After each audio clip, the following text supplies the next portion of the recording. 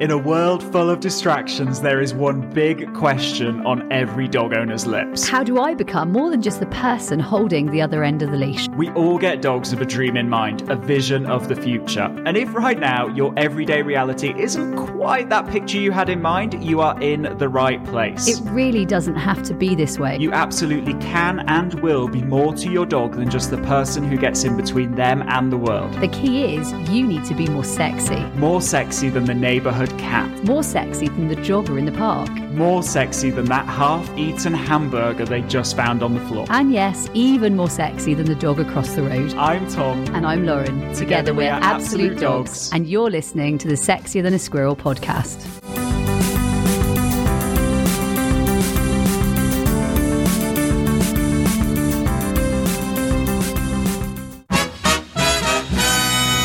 Hello and welcome to this episode of the Sexier Than a Squirrel podcast. And in this episode, we are going to be talking about one of the most common challenges to your sexiness, and that is pulling on lead. Now, let's be honest. This is one of the biggest sexy challenges, right? Now, when we say that, we say it obviously jesting. At the same time, there's a level of seriousness here because a lot of owners, that is exactly what they come to us for. It's become a pain point. It's become maybe actually physically painful, like their dog. I'm just thinking of an example here. One of the dogs that comes here right now, he's actually dislocated his owner's shoulder. So we're not talking like a little bit of a pullover. We're talking he's dislocated a shoulder of his owner, and then also actually it kind of wrecks and strains that relationship. So maybe, I don't know, this is a family dog who no longer can children be involved in walking the dog, or maybe this is actually your retirement plan, and actually this is hurting,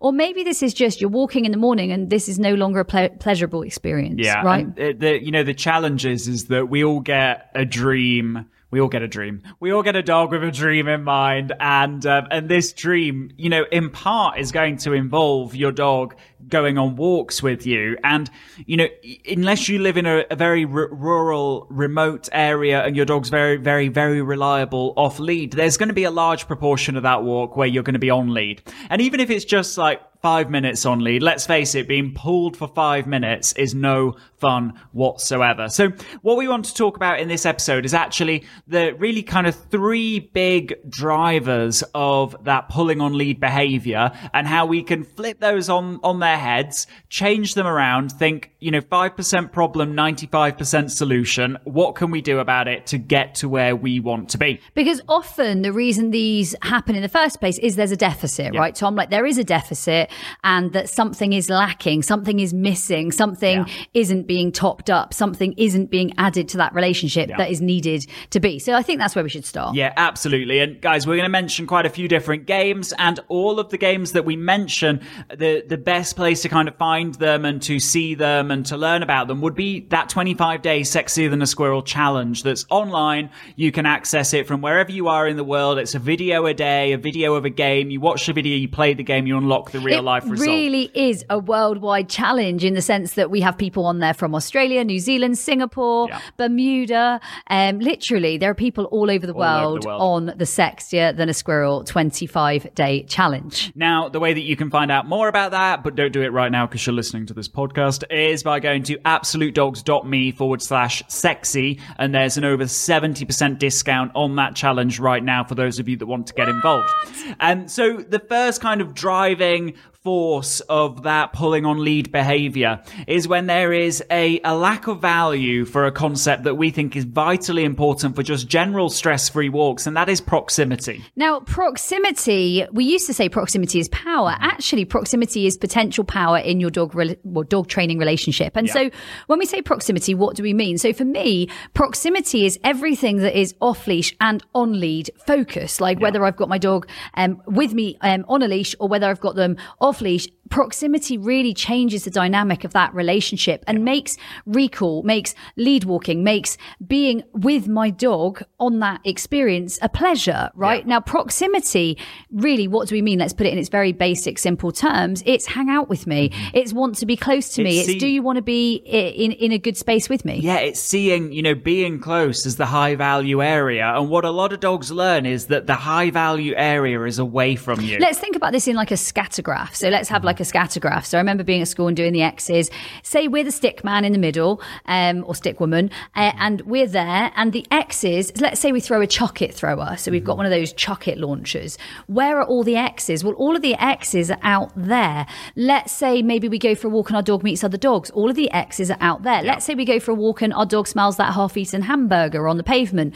All of the X's are out there. How about turning it on its head and putting all of the X's at our fingertips or at our feet? Yeah, absolutely. And so I guess the first thing to say is, let's think about signs that you might have this like proximity deficit. You might have a dog who maybe doesn't value proximity quite as much as we need. Let's do little top tips of, or not top tips, but let's just like fast fire between us. Yeah. What would be the signs that it's in deficit? Yeah. Go on. So the first one would be that when you unclip that lead, they go far rather than kind of hanging around. They see kind of being close. They see the lead as effectively this tool that is stopping them from getting to the world. So you unclip that lead and they go, that would be a sign that you need more proximity value. The second one for me would be actually you're personally petrified of unclipping the lead. So as an owner, it kind of leads on to that first one, or from that first one. As an owner though, you really don't know what they're going to do. You feel like they're very unpredictable. You feel like you've got no real relationship and that lead is keeping you together. It's kind of like if you were to sort of like, I don't know, put some scissors through it or unclip it, you would be done. Like you really don't know what's going on. So it feels very volatile.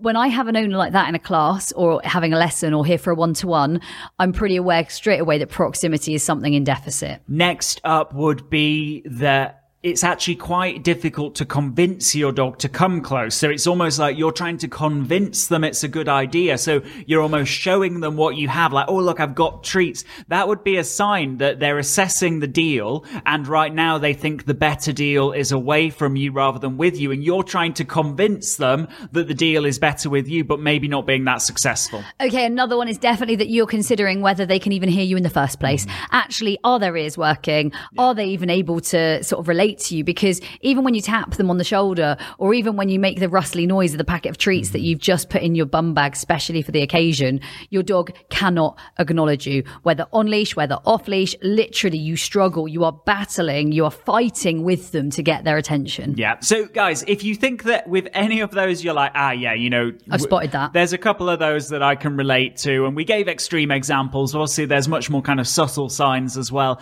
Then proximity is something that we want you to invest in. Now, how would we invest in proximity? Well, I guess the first thing is saying, you know what, there's that pot of daily food allowance that your dog wakes up every day with. It's that pot of value. How about we spend that value around you? So in close proximity to you. So if we go back to that idea of a scattergraph, instead of throwing it far away, what we're instead going to do is maybe just drop it at our feet and just feed them for being close. Now, when you think about the 25-day squirrel challenge, for those of you that are part of it or for those of you that want to be part of it, we start with this day one. Yeah. So this really is our day one. It is ditch the bowl. It's making sure we're using all of our value where we want it, where we need it, which actually is in proximity games with us. And just a very quick story. Only a few weeks ago, I was working with an owner who was really struggling. It was a little spaniel, and this spaniel had no recollection of having any owner. She literally was out on a limb, really. She was over in that direction. She was over in that direction. She was over in that direction. She was back in that direction.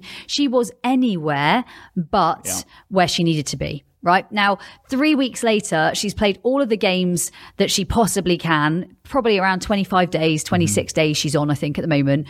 That dog has so much attention for owner. And the largest thing she's done is ditch the bowl and play the proximity games. And we can talk about some proximity games in a minute. What I want to say is, I suppose, inspire hope that this is doable. And it's doable in quite a short frame of time if we get the framework right. And that's where it's really important. Yeah, absolutely. And so some examples of proximity games, aside from kind of just that proximity zone type game where we're feeding for being close to us, actually middle, your dog coming into middle, whether, if you've got a big dog, then they'll have to lie down when they're between your legs, or you got a smaller dog, they can stand up, and we're feeding them there. Equally teaching something that we teach in the Sexier Than a Squirrel challenge is these happy behaviors that are all about being close. So for example, joyful leg weaves, where your dog dog weaves in and out of your legs when you're stood still. Catching in magic hand. So playing magic hand and playing catch. Boundary games. Having a dog who loves to be on a boundary. Having a dog who wants to be in proximity on a boundary. Magic hand, food in your hand.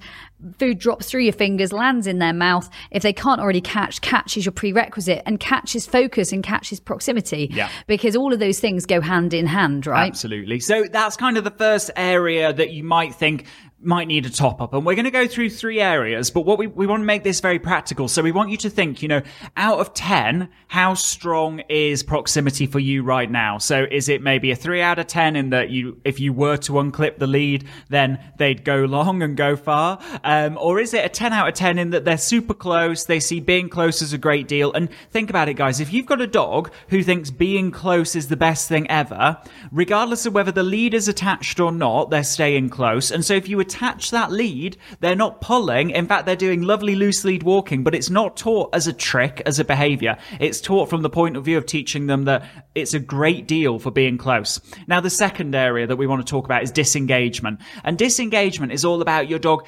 valuing the things that happen in the world, seeing them as exciting, seeing them as fun, sometimes seeing them as scary. We're all animals and we all get scared sometimes. That's totally fine. But then seeing value in coming away from them. So the example that we'd give is your dog's walking down the street and, they're pulling because you're listening to this podcast, they're pulling on lead, and they see a dog and they see the dog in the distance. And it's hard to know whether they're excited about the dog or worried about the dog or frustrated about the dog. Who knows what emotion's driving that, but they are pulling towards that dog and they cannot disengage. And you're trying to convince them to disengage. You're trying to maybe pull them away, but that just seems to make them engage more. That would be just one of the signs of a dog that struggles with disengagement. And definitely disengagement is one of those ones that I just didn't even think.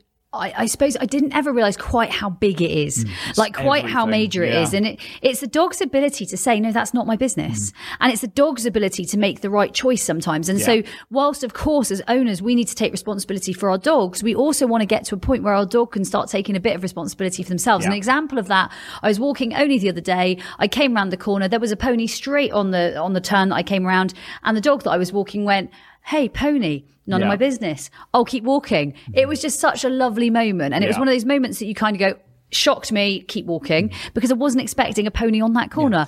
And yet your dog's responsibility is to kind of say, hey, none of my business. That's disengagement. And that, guys, when we say that this is possible, it's not only kind of possible. It's so achievable. It's possible for everyone. It's so achievable. To the point where you can really have freedom with your dog and there can be responsibility on your dog. And I'm thinking about Bet when she's on a walk. We can be walking on the moors and sometimes she'll go around a corner. She'll be like a couple of meters ahead of me. She'll go around the corner and I'll see her come back and look at me. And when she comes back to look at me, I know that's because there is something up ahead that she has just actively chosen to disengage from. And yet I'm not even in that picture, right? I'm a couple of meters behind her around the corner and she's like, I disengage. I see value in disengaging. And so really, how do we build disengagement? Well, if we were to think about some of the games that we might play, the games that involve your dog going out to maybe get a piece of food, to then come back in close, to then they get to go out again. So the game that I'm thinking of would be Thunder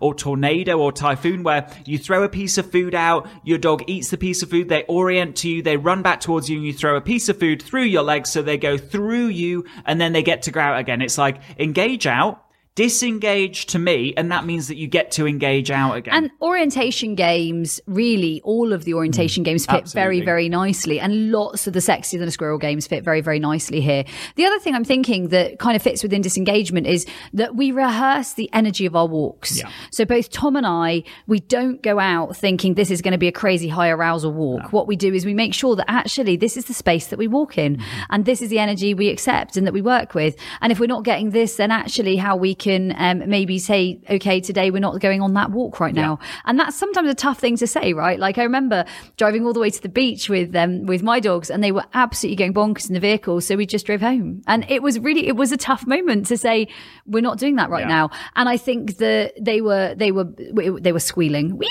wee, wee. They sound like guinea pigs. And so they do. They definitely did. I was like, you know what? That is not the way we're starting the walk, because I knew that if we started the walk like that, that was probably how the rest of the day was going to go and the rest of that week, knowing that actually it might be 3-4 days until they came back down. So for me, I think there's a level of disengagement and understanding how we're going to rehearse those scenarios. Yeah, absolutely. And so, the example that I'm sure a lot of people could relate to would be you walk to the park, yeah? But, your dog's very excited when they get to the park. And so as soon as you leave the front door, your dog's on lead. They are literally, they know the step by step. They're towing you. They're towing. They know the sequence and they're trying to rush the process. And so they're pulling at the end of the lead because they can't disengage from the idea of going to the park. And so a little strategy that, just as Lauren said with the vehicle there, is that, sometimes we might go for a walk. We might start heading in the direction of the park. We turn around, we play games on the way home, and we go home again. And so they don't start to predict and they don't kind of then engage in that sequence and struggle to disengage from it, which is causing that pulling on lead behavior. So pulling on lead, okay, we know that disengagement is massive. Proximity is really big. There's also something else that we're missing, right? And I think that when we think about one of the major sort of areas, concepts that probably all dogs need, that is calmness. And let's also add to that probably a little bit of optimism and confidence, 100%, right? Because a lot of dogs, they will pull on the lead because actually they're not that confident. They're not that comfortable. They're very kind of stimulated by the environment, but that stimulation is sometimes excitement. It's sometimes fear. It's kind of like a nervous energy, right? Yeah. Like a lot of dogs carry with them a real sort of nervous, highly strung energy with them on that experience. And I've definitely had that experience myself with dogs. My late dog Poppy, I would be walking her, she would want to tow, and yet you could see there was this nervous energy about and this her. Vigilance and awareness Constant vigilance of the environment. And so then you start to see that if they see something or spot something, that they'll be barking and lunging at the end of the lead. And it's driven by this underlying pessimism and this general lack of ability to be calm. Now, think about it, I'm scared of clowns. If a clown came and sat on my lap, I would struggle to be calm. And so what if they brought something really nice with them? Come on, Tom. Sorry. So the thing is, what we've got to think is that it's very difficult to convince our dogs to be calm when actually they're spending their time in very, very high arousal because they're worried about the world. And so I guess the first tip that we've got for you here is that let's take that pot of value, that daily food allowance, and let's notice and be mindful owners and spot all these things that are happening in the environment. These are new events, not new events to your dog in their entire lifetime, but new events in that situation right there and then. When they happen, let's pair that with some of their daily food allowance. Equally, this might start on your drive, with you just calmly feeding your dog, spotting the novelty, pairing it with some daily food allowance, and then you might go back into the house. Then one day it might be that you get out to, the sidewalk or the pavement. Maybe you play some conversation starters. Yeah.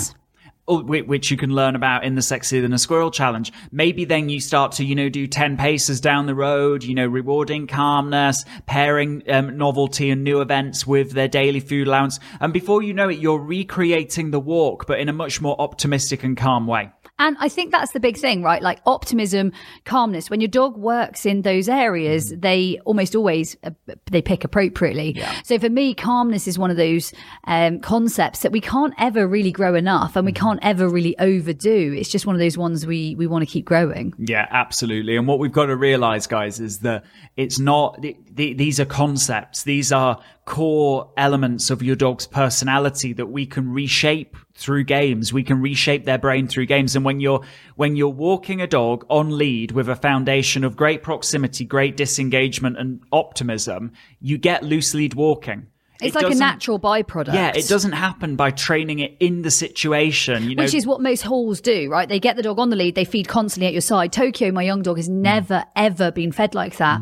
And yet he has the most lovely natural lead work. Yeah. It's not like this like overarched neck looking at me in a heel work position. It's very much like a loose lead. You've got the sort of nice U shape on the lead. It's natural, right? It's natural. And it feels good. It's driven by their brain being correctly shaped for the situations they find themselves in. So guys, there's a lot that we've covered there, and what we want you to think about is those three core concepts: proximity, disengagement, optimism, and calmness. Grade each 1 out of 10. I don't imagine that all of them are 10 out of 10. And neither do we imagine that all of them are 0 or 1, right? Like we imagine that you're somewhere between 0 and 10. Exactly. And what we can then do is identify where we need to grow, right? And the thing is, what you might find is that one is especially low compared to the others. And that's probably where we need to be putting our time. That's probably going to be the 20% of energy input that's going to get 80% of the results. And so being really targeted in your training, saying, I'm not going to train in the situation. I'm going to train for it. I'm going to play games that reshape the brain to change my outcome.